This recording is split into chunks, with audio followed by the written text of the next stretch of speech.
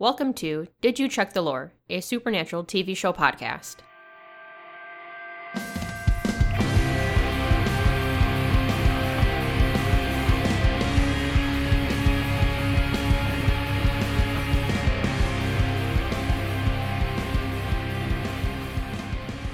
That song you just heard is Intermundi by Charon. The intermission and transition, I'm going to fuck that up all the time. Music you heard last week is Intermission by Thomas Fats Waller, but is better known for its use in Monty Python and the Holy Grail. The outro piece is De Tranquilitate Animi by Charon. And during all this shit is weird, we probably illegally used the theme song Teen Girl Squad from Homestar Runner's Strong Bad Emails. The intermission music is not copyrighted, but the tracks by Charon are available on the Free Music Archive. I'm one of your hosts, Jessica. And I'm your other host, Jeanna. So before we get into the meat of today's episode, we have a little bit of housekeeping to take care of. It's been about a month, I think, since we had the music episode, so we apologize that it's been a while. We also made an announcement on Facebook about this, but just so everybody knows, we did decide to scrap the episode on cinematography. That was gonna be so much work. Trying to get that done, and we're not pros either. So yeah, by no means. I mean, we both took intro to film classes like years ago. So we couldn't do it justice the way we wanted to, so we decided if we can't do it the way we want it, then we don't want to do it at all. Right. I mean, we barely managed the music episode. Yeah, that was a shit show. We'll talk about that in a minute, too. The second thing that we also announced on Facebook is that we are making the decision to retire the podcast after the end of the season 2 that we are currently in the process of working on right now. Yep. The decision to do this sucks. Yes. But we're both crazy busy. Gina's got a baby. Gina's working a shit ton. A new job. And I'm still working. I'm starting my master's in the fall, and it's a 2-year program nonstop. I don't get breaks, so I won't have summers off to invest in the podcast like I had with my undergrad. I didn't know that. Yep.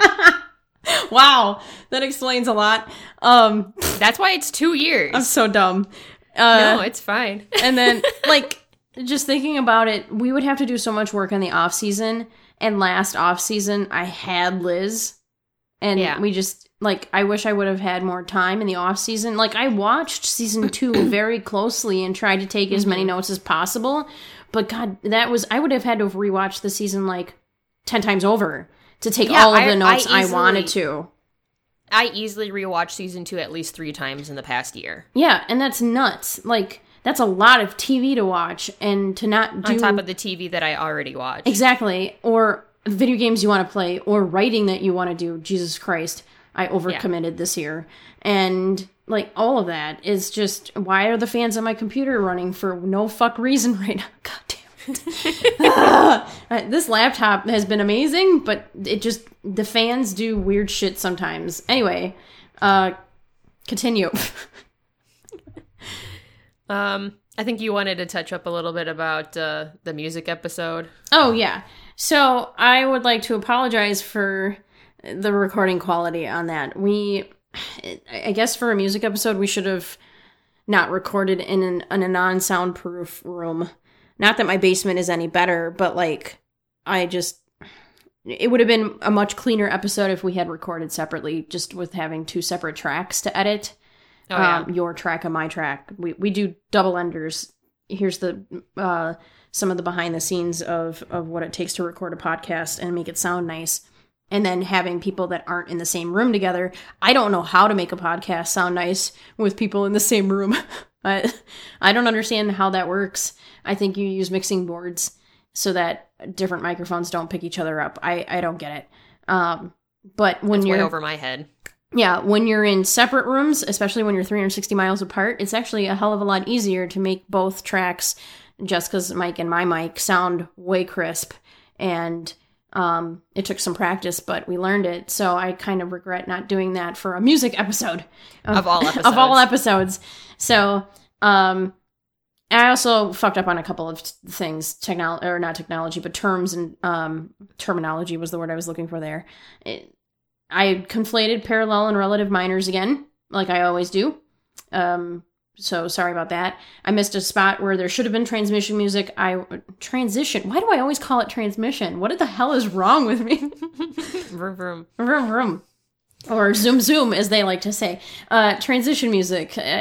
I was in such a hurry when I was editing that damn thing because we recorded it like a week before it ever even got posted. Probably almost a week and a half before it got posted because we recorded it right after I got into town in Wisconsin, and then I couldn't edit it the whole week because we were in a very tiny condo with my mom and my husband and Liz and my baby, and like I just didn't have the time to focus on it for an entire week after that.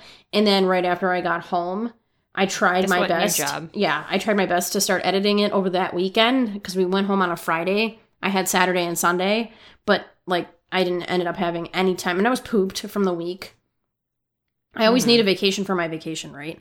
So I was pooped after that, and and then I started my new job on Monday, and so I hardly had any time. I shoved all of the editing and I had to do additional recordings too. Yeah. I had to add in... We fucked shit up. Oh my God, yeah. I had to add in some extra piano playing recordings because we did not prepare properly for that episode. So I apologize for all of that. And all of that is a great example of why we're hanging this up. We cannot dedicate the time and research we want to this podcast to do it the justice we want to do it. Maybe in another life, once people are done with education and raising small children, we'll be in better places to do this sort of thing. But for now, we need to take a break and then come back to this. We might do something in the between where we just kind of get together, the two of us get together and babble about stuff, because that was the whole point. We're getting tangent-y, but I want to talk about this because we've always mentioned we wanted to talk about why we started a podcast, and we've never done that. So maybe this is a good opportunity. I won't tell the story of how this came to fruition, but Jessica and I have been told on numerous occasions that we're really good storytellers, especially when the two of us get together and we like banter back and forth about stuff. And we were once told by Jimmy, no less, that we should get together and actually like put something together intentionally to like do something on stage where we just get together and talk about shit. And that was a while ago. That was a couple years ago that happened. 2 years ago. 2 years ago? 3, actually, now. Yeah. Mm-hmm. And so then that was in the spring, and then in that whole rest of the year, I was like, man, what could we do where I don't want to get on stage, but like, what could we do together, performance-wise almost, where we like tell stories and just babble together. And then I came up with a podcast. I had just started listening to podcasts probably that year. And then, I was like, what would we talk about? It couldn't just be like a podcast of Jessica and I just fucking babbling. Nobody would listen to that. That would be stupid. Well, that's what this stupid podcast ended up turning into anyway. But at least it had a topic, and it was about supernatural. So that's, we both had this mutual love for this show. So we wanted to talk about that. Unfortunately, the first season's format got old fast. And so we tried to do a new format with season 2, and it's still just, now we realize just how much effing work it would be. However, I think the original idea that Jimmy had is still a good idea, in that this would kind of be riffing off of like Kim and Brianna's podcast. Where they just get together and they just talk for a half hour or 45 minutes. Not even. Sometimes they only have like 20-minute episodes where they just talk about shit. Mm-hmm. And I think that would be kind of fun. That's something I could definitely entertain, where it's not as intensive on the amount of research and scripting and background knowledge required. Or I can just talk out my ass like I want to. Right, exactly. And that's kind of what we wanted to be able to do with this podcast. And then we realized, that was dumb. That's not going to work. Nobody's going to want to listen to that. So, all right, all of that aside, after we've got this episode, which is going to be about character development and themes. We've decided to scrap cinematography, like we said, and we are smashing character development and themes together into one 2-part episode. So we've got 2 more episodes left, is what I'm trying to say. This episode and the next.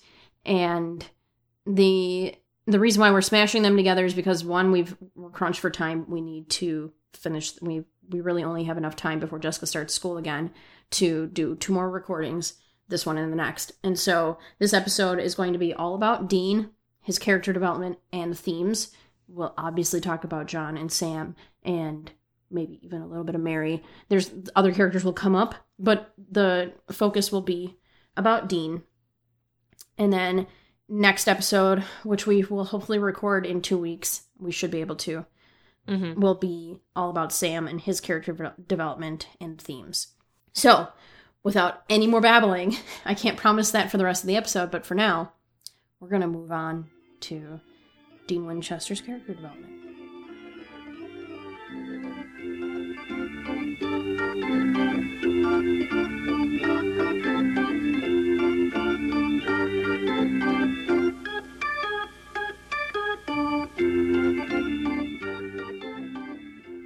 So, as Jeanna said, we're going to start things off with Dean, because the season begins very Dean-focused in the first episode.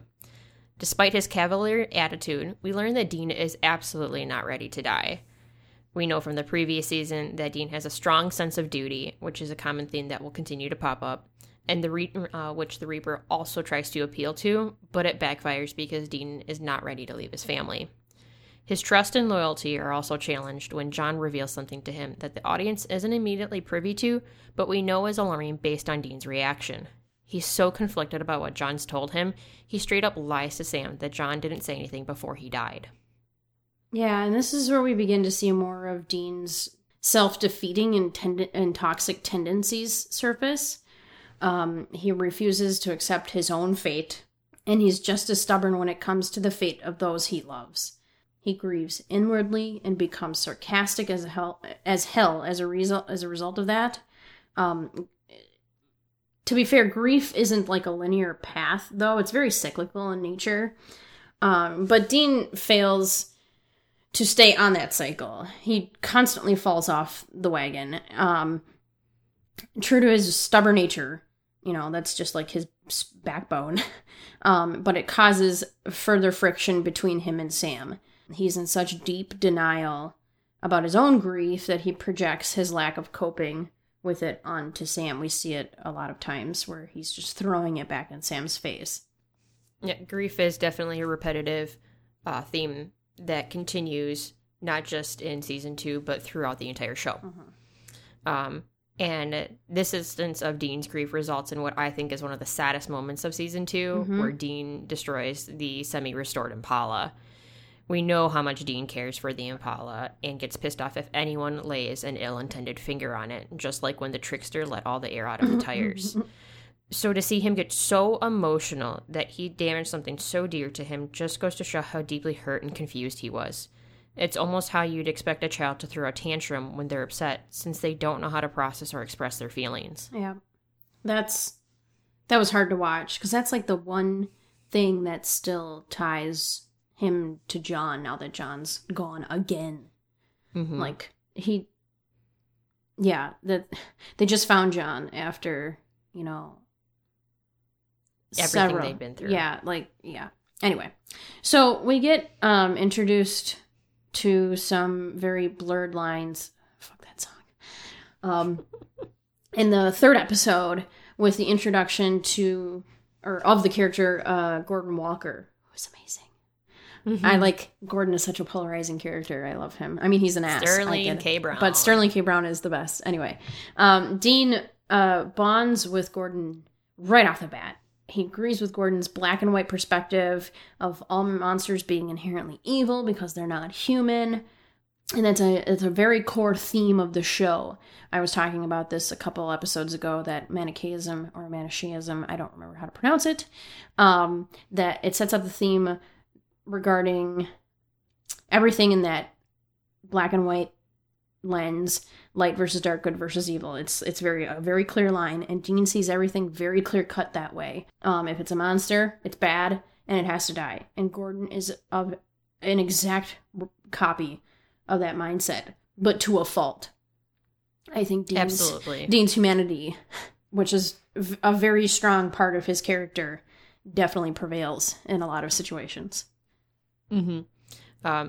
That similarity does breed a common ground for Dean to be a little bit more vulnerable and open up to Gordon. Yes. Which he hasn't done with anybody since John's passing. However, when Sam gets brought up in the discussion, this is where you say Dean's humanity plays into it. Mm-hmm. He's not as similar to Gordon as he thought. Despite knowing that Sam's got these psychic abilities, Dean's not so quick to lump him into the monster category. It forces him to reconsider his perspectives on light versus dark, good versus evil, and the way he was raised to kill all monsters no matter what. Yeah, and that actually kind of shakes Dean's faith in his belief system. That lack of certainty, I can't talk today. That lack of certainty just doesn't sit well with him. His belief system is so strong, and it has allowed him to confidently make the right decision almost all the time. But now, shit's gray, and it's messy and unclear, and he hates that. He seeks to find grounding in his knowledge and experiences when Sam wants to visit Mary's grave. His knowledge tells him that this grave doesn't mean anything. It's just a slab of stone placed by an estranged family member. That doesn't mean anything to him. His experience tells him that an empty grave is meaningless, and the idea of visiting it is irrational, at least to him. He again reaches for familiar ground by wanting to continue the hunt for Yellow Eyes. Like, he needs tangible things, right? Mm-hmm. He's totally letting his past inform what he wants to do right now. Exactly.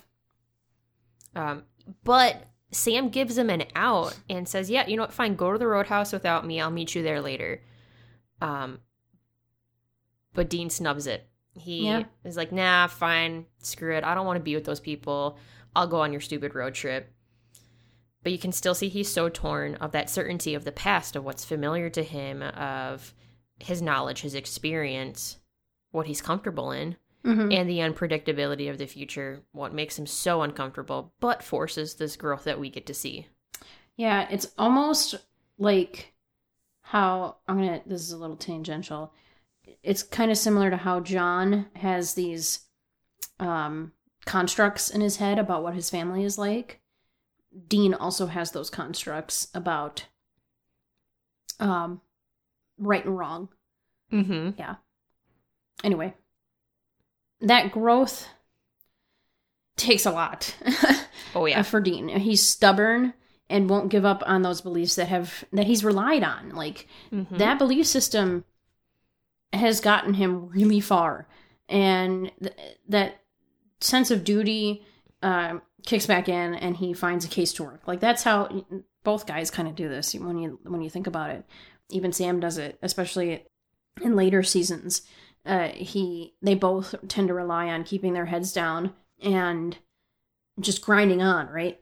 So Dean tends to shut his emotions away, and even though he's like really hardcore grieving John, the way he processes it is by trying to prove to himself that he's okay after John is passed, and tries to treat it very cavalierly. It's like, so despite him trying to prove that he's okay, we know it's just an act. We've seen Dean be emotional and empathetic with others experiencing loss and grief, like Lucas in season 1, episode 3. Dean's still trying to reconcile his feelings on John's passing, and he continues to take it out on others, whether it's aggressively smashing the Impala or sarcastically implying a father has necromanced his recently passed daughter back to life. In that episode, Sam tries to call Dean out on his bullshit for probably the millionth time. Finally, Dean kind of snaps, and he goes to cope in his favorite way by drinking himself into a stupor. But then the next day, he's back to working the case. And once he finds some pretty valuable evidence, he returns to the hotel room and sarcastically rubs it in Sam's face that he found an actual case and knows how to do his job. Yeah, he was pretty pissed that Sam kept questioning him on his ability to be competent as a hunter. Right. But we know this is just a distraction for Dean. When they go to confront the dead woman's father, who Dean is like absolutely judge, jury, convict, and what the fuck? Judge, Judy, and executioner. Judy. All I can think of is Hot Fuzz. when anybody says that phrase now. Anyway, judge, jury, and executioner. Yes. He is absolutely certain that this man has resurrected his daughter. He becomes belligerent. He refuses to back down, despite Sam being, Dean, look, there's no way. He's not seeing reason that this man has no idea what's going on. Mm-hmm. And you can see the walls start to crumble on his face. You see his emotions overwhelm him. It's displayed as anger, obviously, but that's just the primary emotion. Behind his anger and fueling it is fear and pain. Fear at what has been unleashed on the world. Pain for the loved ones he wishes he could see again. Yeah, and just for a frame of reference, we're talking about children shouldn't play with dead things, right? That's kind of the episode we're looking at right now. We're kind of picking out pieces through the episodes as we go along here. That lashing out that Dean does results in another confrontation between him and Sam, and Dean gaslights the shit out of him. He downplays everything that's happened, says it's not a big deal, and that Sam's overreacting. He's doing everything he can to remain in control and be fine. I'm air quoting here, and you can't see it, which is the biggest crock of shit ever. It's not until Sam calls Dean out exactly on those behaviors and reframes it from his own perspective that he can't lose his brother on top of everyone else that he's lost. And then once Sam says that, Dean finally backs down. Just a little bit. He finally admits to being a bit of an asshole, a bit, and gives a sort of half-assed apology. He does this in the moment, unfortunately, just to pacify Sam so they can get back to the real problem of solving this vengeful zombie issue. Once they get the zombie out of the way, though, Dean officially cracks on the drive out of town. He pulls the Impala over and gets out, takes a seat on the hood. We finally get a heartfelt apology.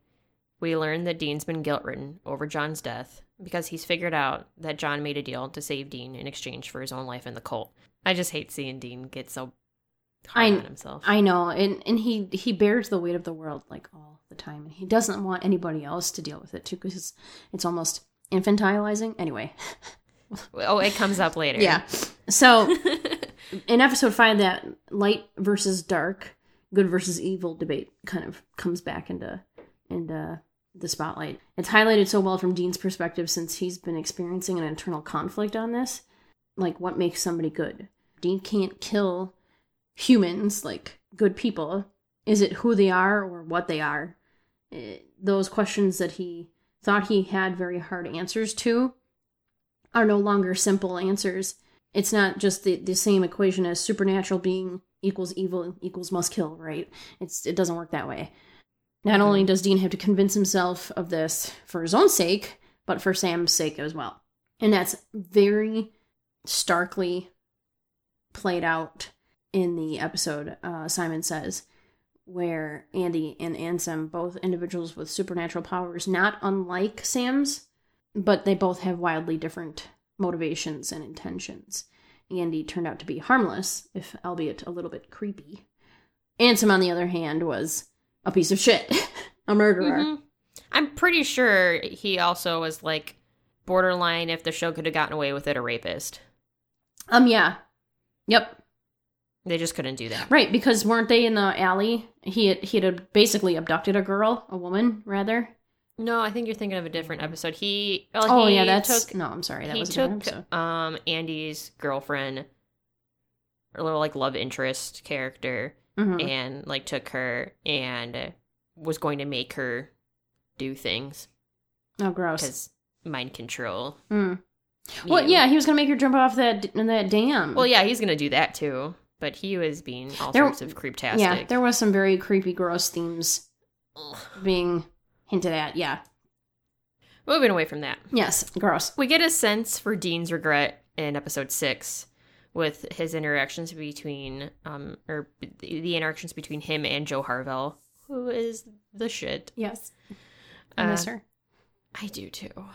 He tries to explain to Joe that despite his ability to find a twisted sense of fulfillment from hunting, that nobody would choose that hunting life if they didn't have to, if they didn't have other opportunities waiting for them. And he's trying so hard. The show kind of hints at setting them up as romantic interests for each other. But in this moment, we can see Dean come from such a older brother perspective, or a mentor perspective, is that don't choose this life if you've got other options. You're smart as hell. You could do so many other things. And we see his remorse that he didn't have those opportunities himself because John started training him at such a young age to hunt. And he shares that he wishes things could have been different for himself and Sam. Yeah, and for anybody that, in early seasons, I should say, tries to point out the fact that Sam got out of the business and Dean stayed in it because he wanted to, is full of shit. Sorry, I'm calling bullshit on everybody's argument there, because there are several occasions where Dean says he wishes shit was different, where he wishes their lives weren't like that. Fast forward to season 14, we're going to spoil some shit for you. Dean actually says, I'm okay with the people we've become and I'm okay with where we are in life. Dean has grown a shit ton, though. We get it. So that's 14 years of growth there.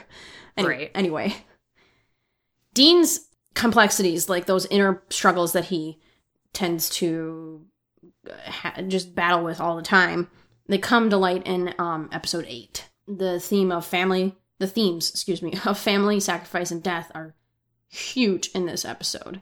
Dean's typically the one rushing in to take a bullet for a family member.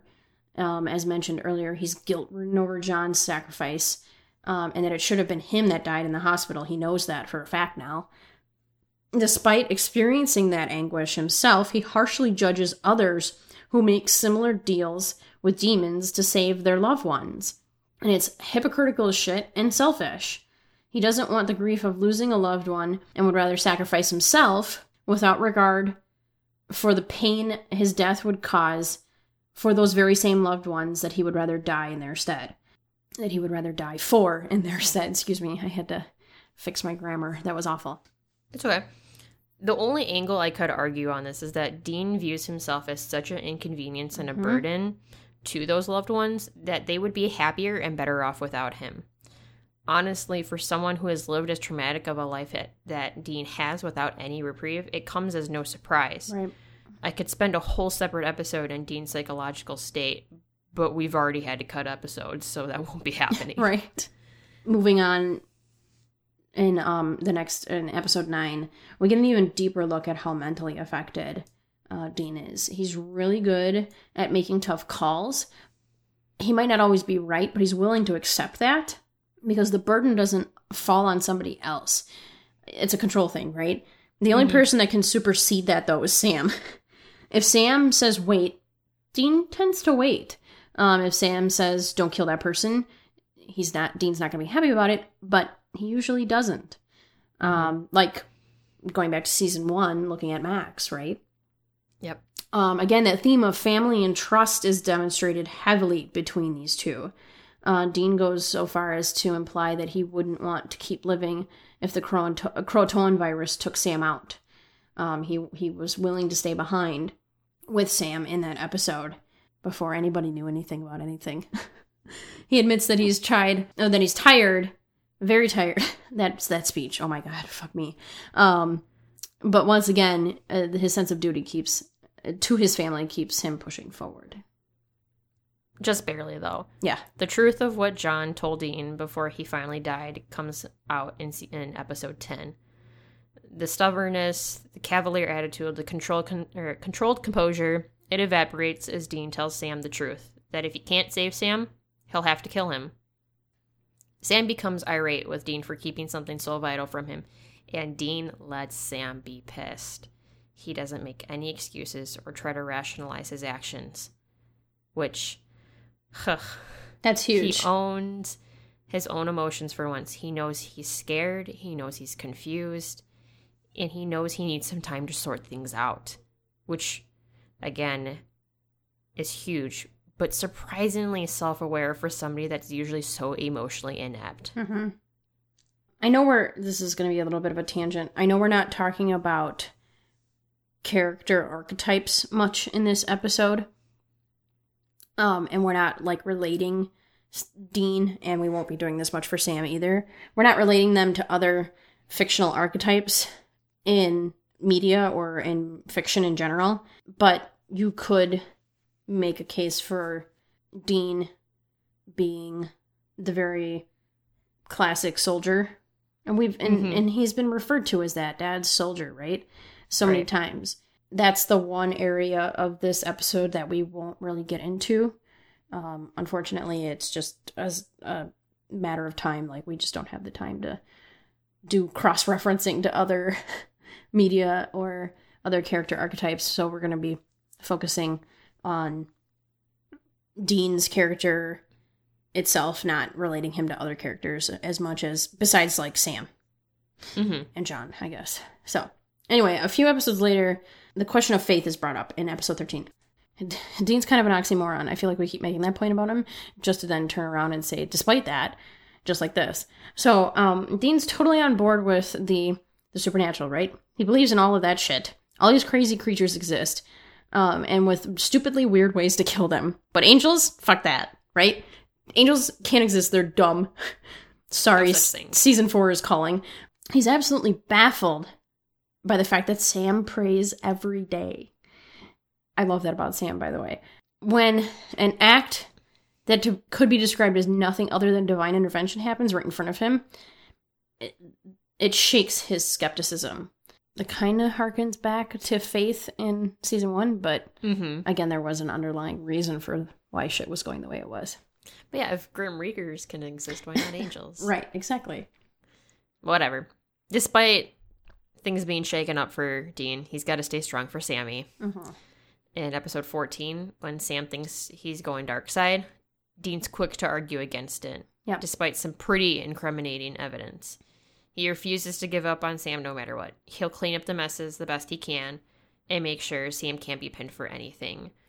And there's part of him that's doing that for Sam because he cares deeply for Sam, but he also needs to do it for himself. He's terrified that Sam will go dark side. It's that codependency, right? And that never, ever goes away. Never. Because then if it did, we wouldn't have a show. Right. If Dean would have let Sam die. Anyway. We'll get there. Yeah. So, the next few episodes don't really have anything monumental for Dean. We get some rinse and repeat behaviors of his lighthearted nature, combined with his adaptability regardless of the situation he finds himself in. And Dean uses humor and sarcasm to cope through it all. Like, Hollywood Babylon is like the best example of this, where he just assimilates like nothing. And it's a survival technique. Like, it's how he manages everything. Yeah, and he's just so cheeky about it all, too. Right. But then we get the last 3 episodes of the season. Ugh. Double ugh. Our favorite word is back. Heavy. It all begins in episode 20. What is and what should ever be, right? That's the name of that fucking episode. And this is a very Dean-centric episode. It's all about him reconciling his feelings about being a hunter and living that life. And as much as Dean likes to shit on the normal life, the second he finds out that Mary's alive and it's John the one that's dead, he goes right in, like, balls deep of mowing the lawn and drinking a beer, sitting on the porch. He is all about it. At first, everything's all sunshine and rainbows. He could not be happier. But then he realizes that all of it is at the cost of his relationship with Sam. And that's where Dean draws the line. Sam is Dean's kryptonite. I don't think, even if Dean... That changes later. Sort of. Yes. It comes and goes. in a good way and in a kind of a weird way. We won't get into that, because that's like a whole can of worms about shipping that I don't want to get into. No, fuck that. We're not going down that rabbit hole. Anyway, it is a good sign that Dean starts to let other people in, as opposed to, like, not caring about anybody besides Sam. But anyway, right. He might crap on Sam for being a nerd and a health nut and boring with shitty taste in music, which I disagree with. Not that Dean thinks Sam's taste in music is shitty, but that I think Sam actually has shitty taste in music. I think the choice of music the writers have given Sam over the years is dumb. Anyway, it is. It makes no sense. No, it doesn't. It just doesn't make any sense. They're just doing it to make Sam the opposite of Dean, which is asinine. Anyway, even though Dean gives his little brother very older brothery shit, he wouldn't have things any other way. He wouldn't rather the two of them be estranged and living, like, in different parts of the country.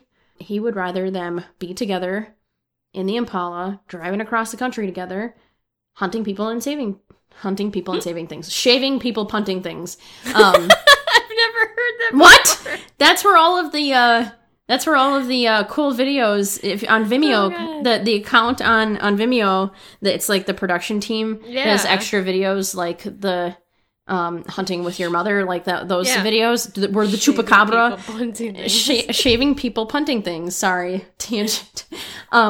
Saving people and hunting things in the Impala. That's where Dean would rather the two of them be, as opposed to safe and normal. And Mary being alive. Like, for fuck's sake, he would rather they be where they are now with his mother dead, a person that he so terribly misses and wishes wasn't dead. But then once he sees, like, I wish they would bring that up more often in later seasons, pre-season 12, where Mary comes back. 11, I wish 12. At the end of 11 and into 12, yeah, that was the finale and the premiere. I really wish they would have, maybe they do and I just don't remember, but I kind of wish they would have brought that up more often, that as much as Dean misses his mom, I wish they would go refer back to what is and what should never be. He never makes a fucking demon deal to bring her back. Right. I mean, and that's what that's another, like, discrepancy, I guess, of the show. This is tangent. This is totally not related to character development. Gotta keep Mary fridged, so. Exactly. Anyways. Yeah, moving on. Shit gets real in episode 21. Because our wonderful two-parter finale, we see Dean internally struggle between fear and confusion.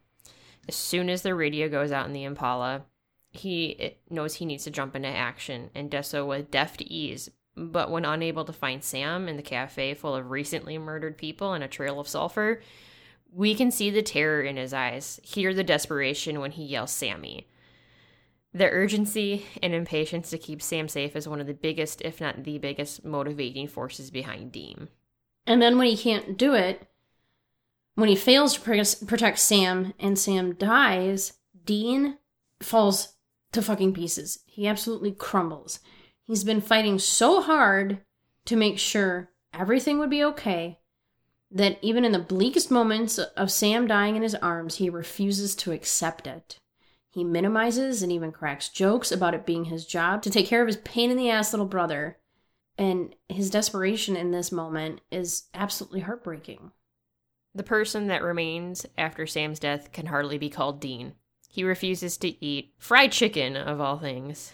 He doesn't crack jokes. He drinks and he broods. He's vehemently defensive, but at the same time completely apathetic. He's going through the grief cycle minute by minute. First denial and isolation, then anger, then depression, back to anger, back to depression. Then we get to bargaining, literally. Yeah, I think his denial subsists through all of this too, because he refuses to bury Sam. Yeah, refuses to burn him. Yeah, or burn him, rather.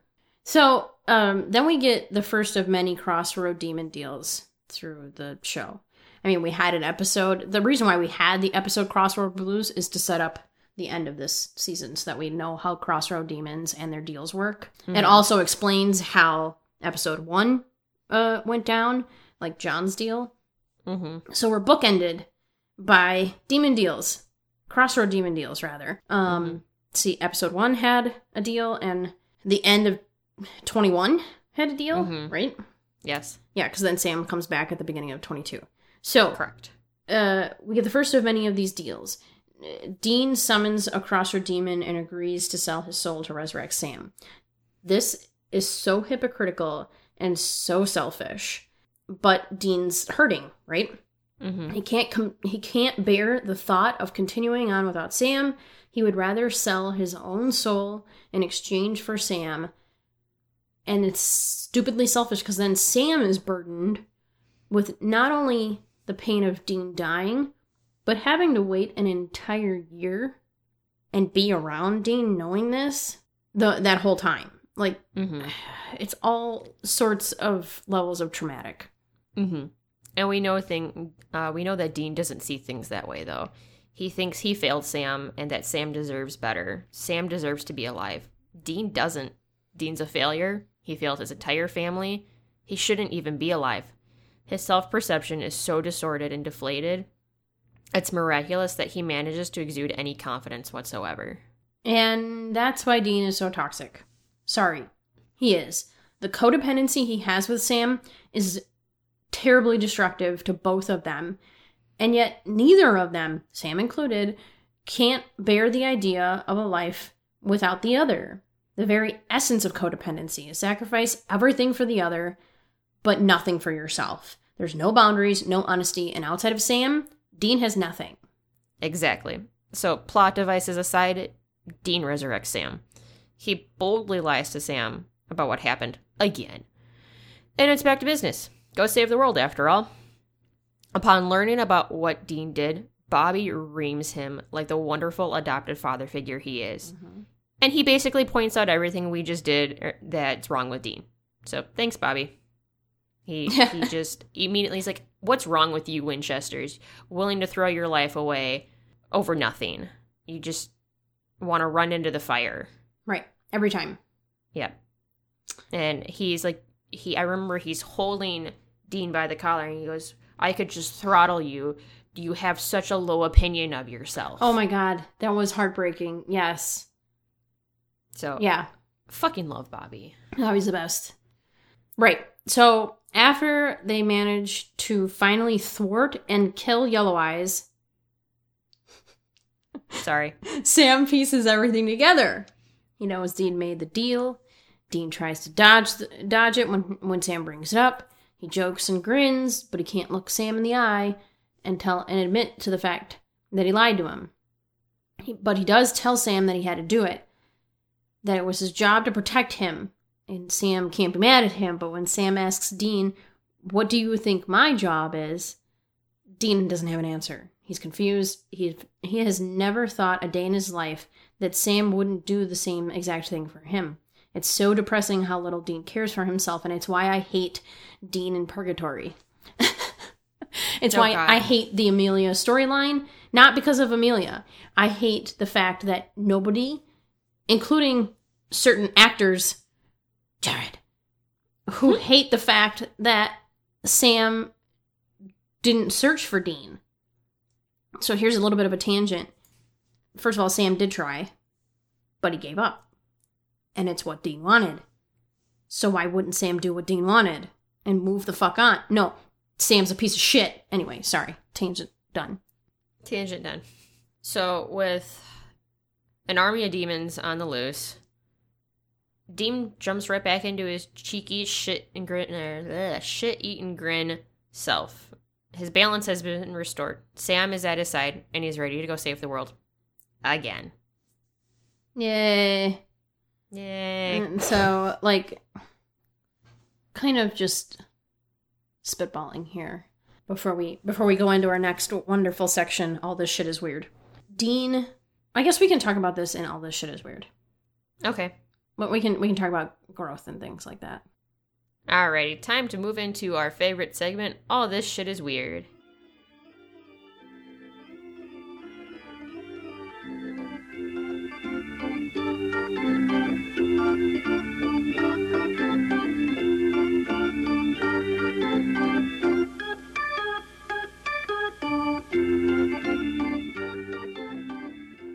Okay, anyways. So, before we get into, like, the goofy shit, Dean flip-flops a lot this season.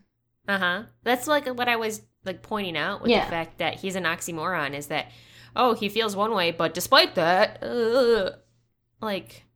yeah, I guess it makes sense with how shaken up his world has gotten in the past, I'm guessing, year of his life.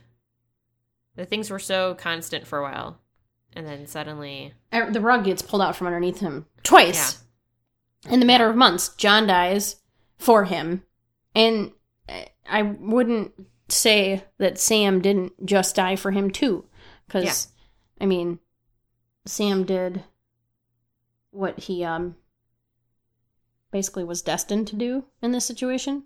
I mean, he did his best.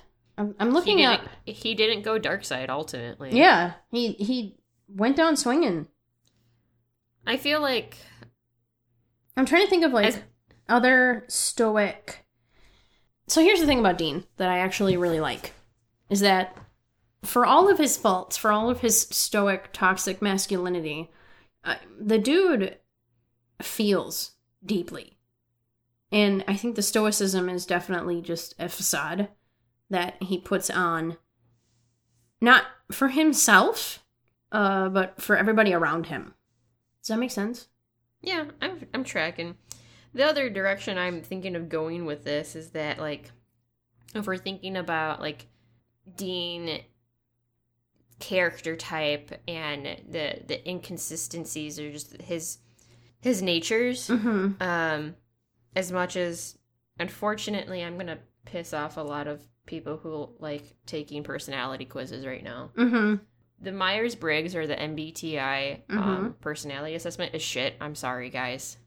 It's just incomplete. It's definitely a starting point, I think. From assessment perspective, reliability and validity-wise, it's got terribly low statistics.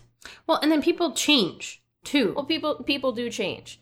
But just if you take it over the course of time, like, I'm trying to, without getting into the statistical or, the assessment value of it, is it just doesn't tell you a whole lot about yourself that you don't already know.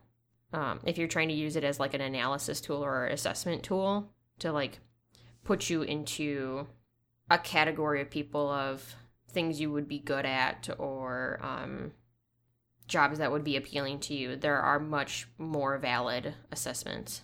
Oh, right. And, like, even, like, work personality type assessments.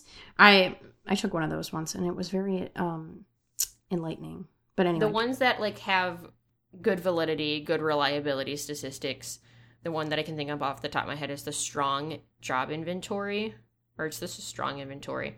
And instead of it assigning you, like, an acronym or something, it pairs you with other like-minded individuals in your field. It doesn't just look like you like these things, so you want to be a dentist. It's like, no, do people who also like these things that you like make good dentists? Yeah, that makes sense. And so, and it does control for racial differences, gender differences. Yeah. So, cultural differences. Cultural differences. That's probably the biggest influencer, I would argue, as opposed to, like, gender and race. People who are also like you. Yeah. Literally and personality-wise, to attribute, hey, you would also have a good chance of liking these jobs. Tangent aside, I still think the MBTI is a shit ton of fun. Yes. I think it's awesome.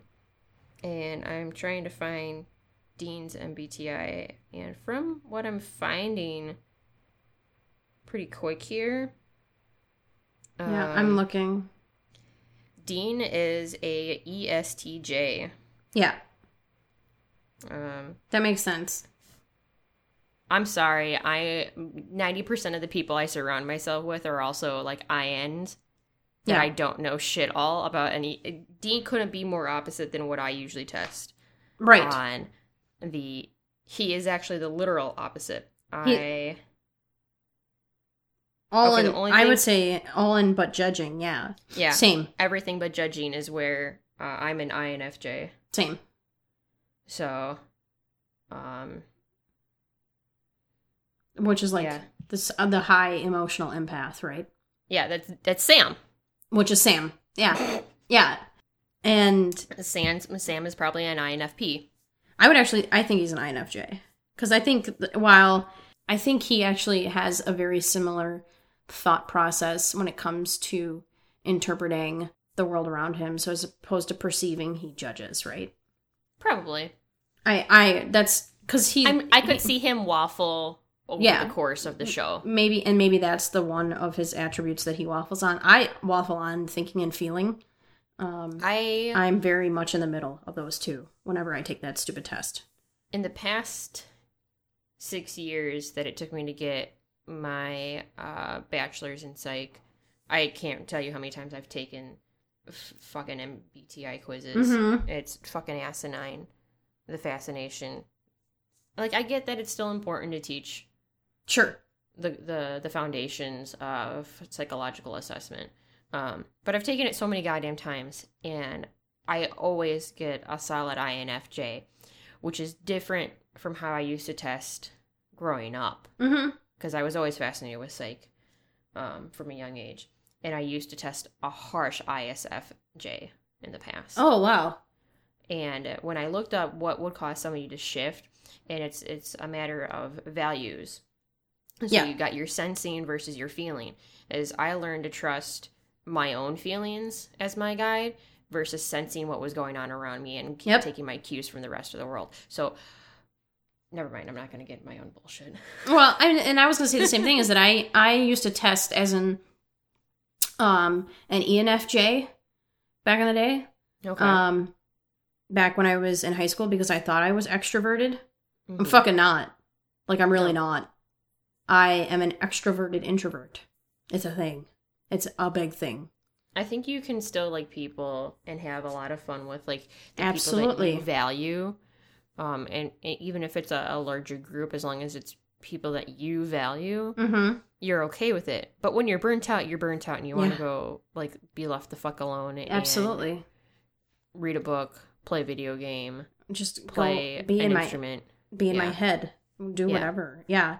And so I find those types of analyses on characters pretty interesting. And so when we look up at, like, I'm trying to think of more archetypes that Dean kind of oscillates between, because he has this very almost childlike approach to justice.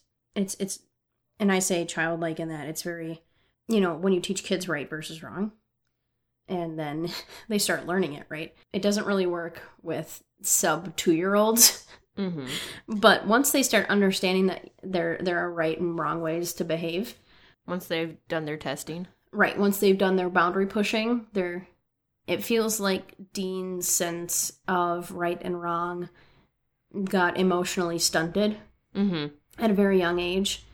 And it's why when Mary comes back, his whole archetype is just, his whole character, I should say, is just completely like turned upside down, because it's not so much that it's got to do with Mary not being that perfect image of the mother that he thought she was, but it's more so about her approach to hunting and her approach to that right versus wrong. Mm-hmm. And so trying to disregard that growth and only look at these 2 seasons, Dean's still very much in a place where, as long as it doesn't have to do with Sam, and Sam's not trying to convince me otherwise, I know what's right and wrong, and I'm going to stick to it. Right. Except if Sam says otherwise, which is interesting when you think about it. Like, Sam is a very influential character, and I've heard Kripke say this. I've read articles that say that, seasons 1 through 5 was Sam's story, and that, like, Dean was along for the ride. And while a very prominent and focal character. When you think about Dean, his life revolves around Sam. Shit, Dean didn't need to go to California and ask Sam to help him find John. Dean could have done that on his own. He really could have.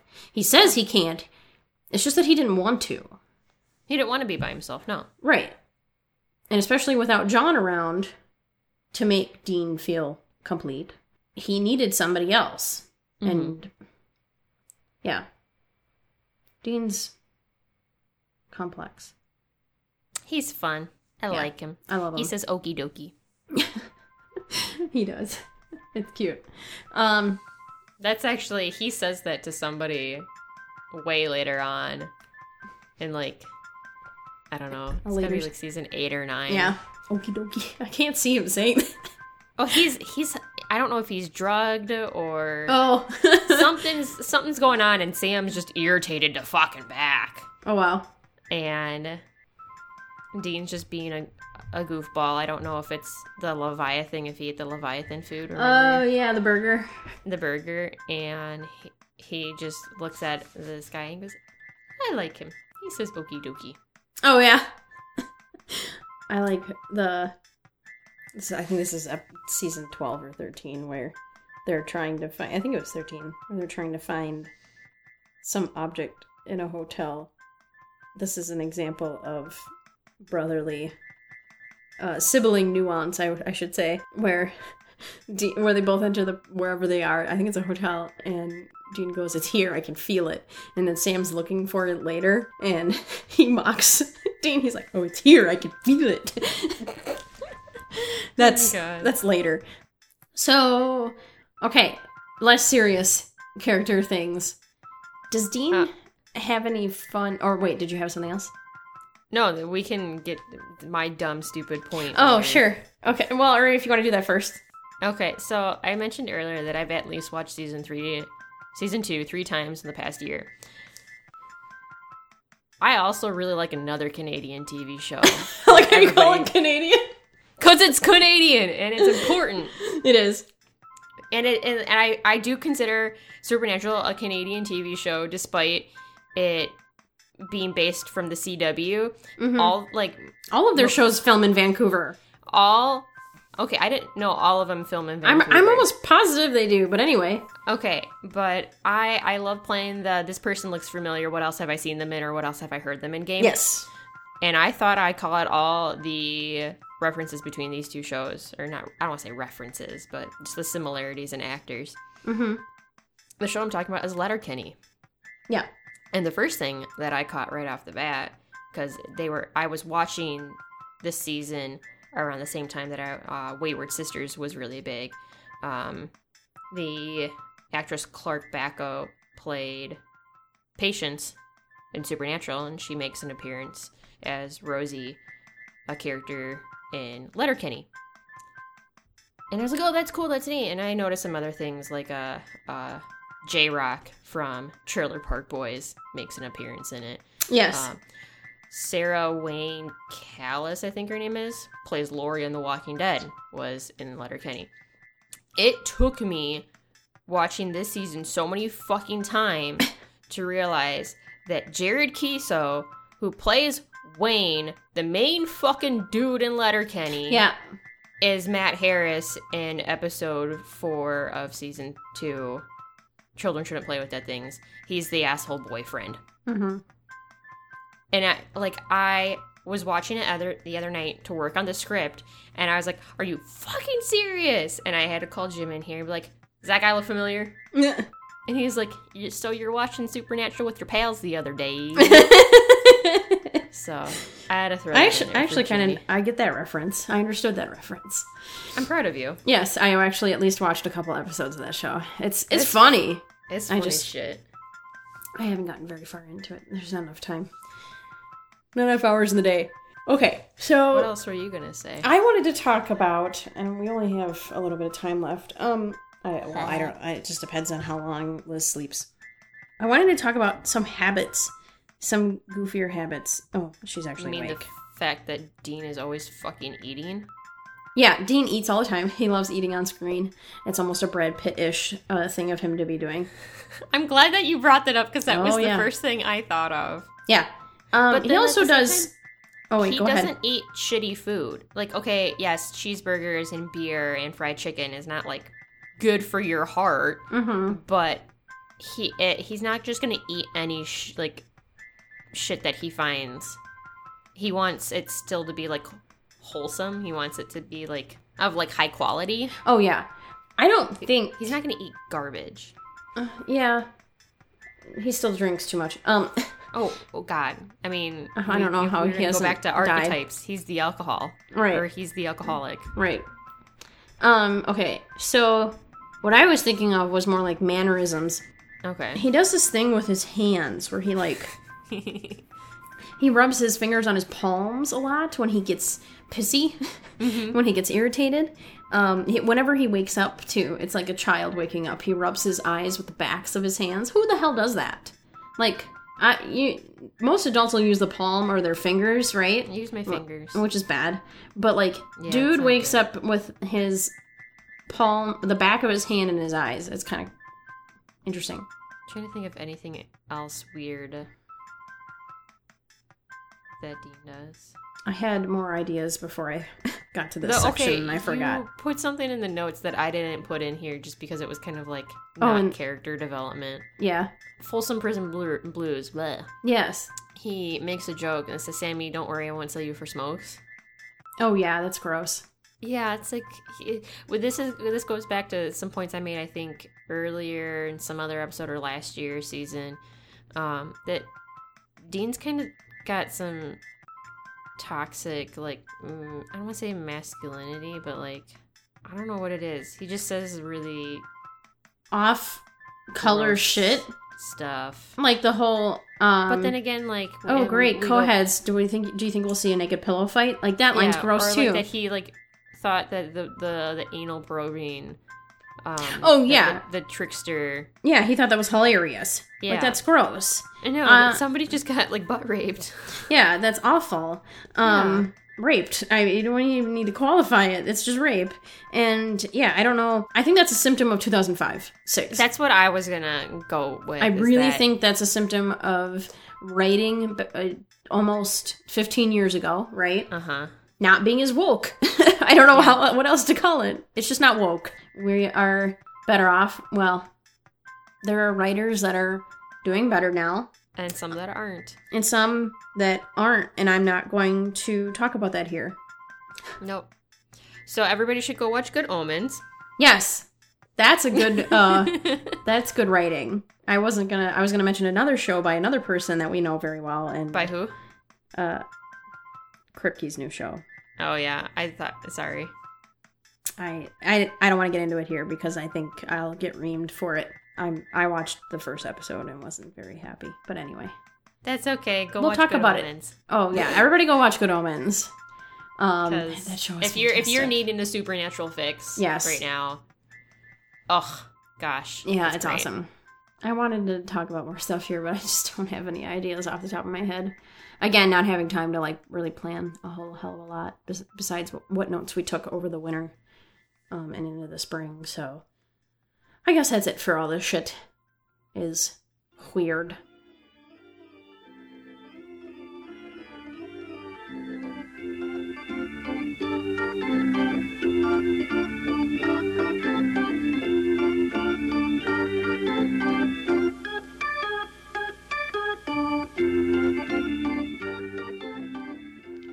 Thanks for listening. If you enjoyed what you heard here, please give us a review on iTunes. Is iTunes even a thing anymore? I heard they were getting rid of it. What? I don't I don't know because I don't pay attention to I don't use iTunes. Apple products anymore, and you don't have to subscribe anymore because obviously we're not doing this after the next episode. But still give us a like, a rate. I don't know. It makes us happy. It makes us share it. Tell your friends. Feel like we accomplished something. Yeah. So we're not in it for the fame or the money. Everything is free. We don't have ads or anything. We didn't want to be famous. We're dicking around, honestly. No, like we said at the beginning of the episode, this was just for us to babble. Yeah. But it's nice to have friends share things with each other. Mm-hmm. So go share things and make your friends happy. Yay. So hopefully in another, I almost can guarantee it because we have to, for the sake of Jessica's sanity. In 2 weeks, we'll record our final episode. Not only will it be the finale of season 2, but it'll be our podcast finale. I don't know if we'll do anything special for it. I doubt it because we just don't have the fucking time. And we'll be talking about Sam Winchester's character development and themes over the course of season 2 of Supernatural. Until next time, carry on. Carry on.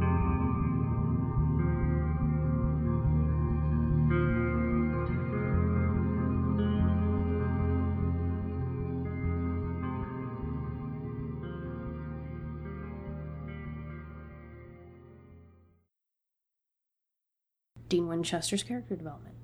I was making like drumming. Yeah, nope, it's fine. I was just waiting. So let's do that. Transition music. I said it right that time. Tin Girl Squad. The ugly one. What's her face? Arrows. Okay. Am I gonna do both of these? That's what you put in there. Sure, I'll do both. Okay. No, you can do the things for listening and I'll do the other thing. Okay.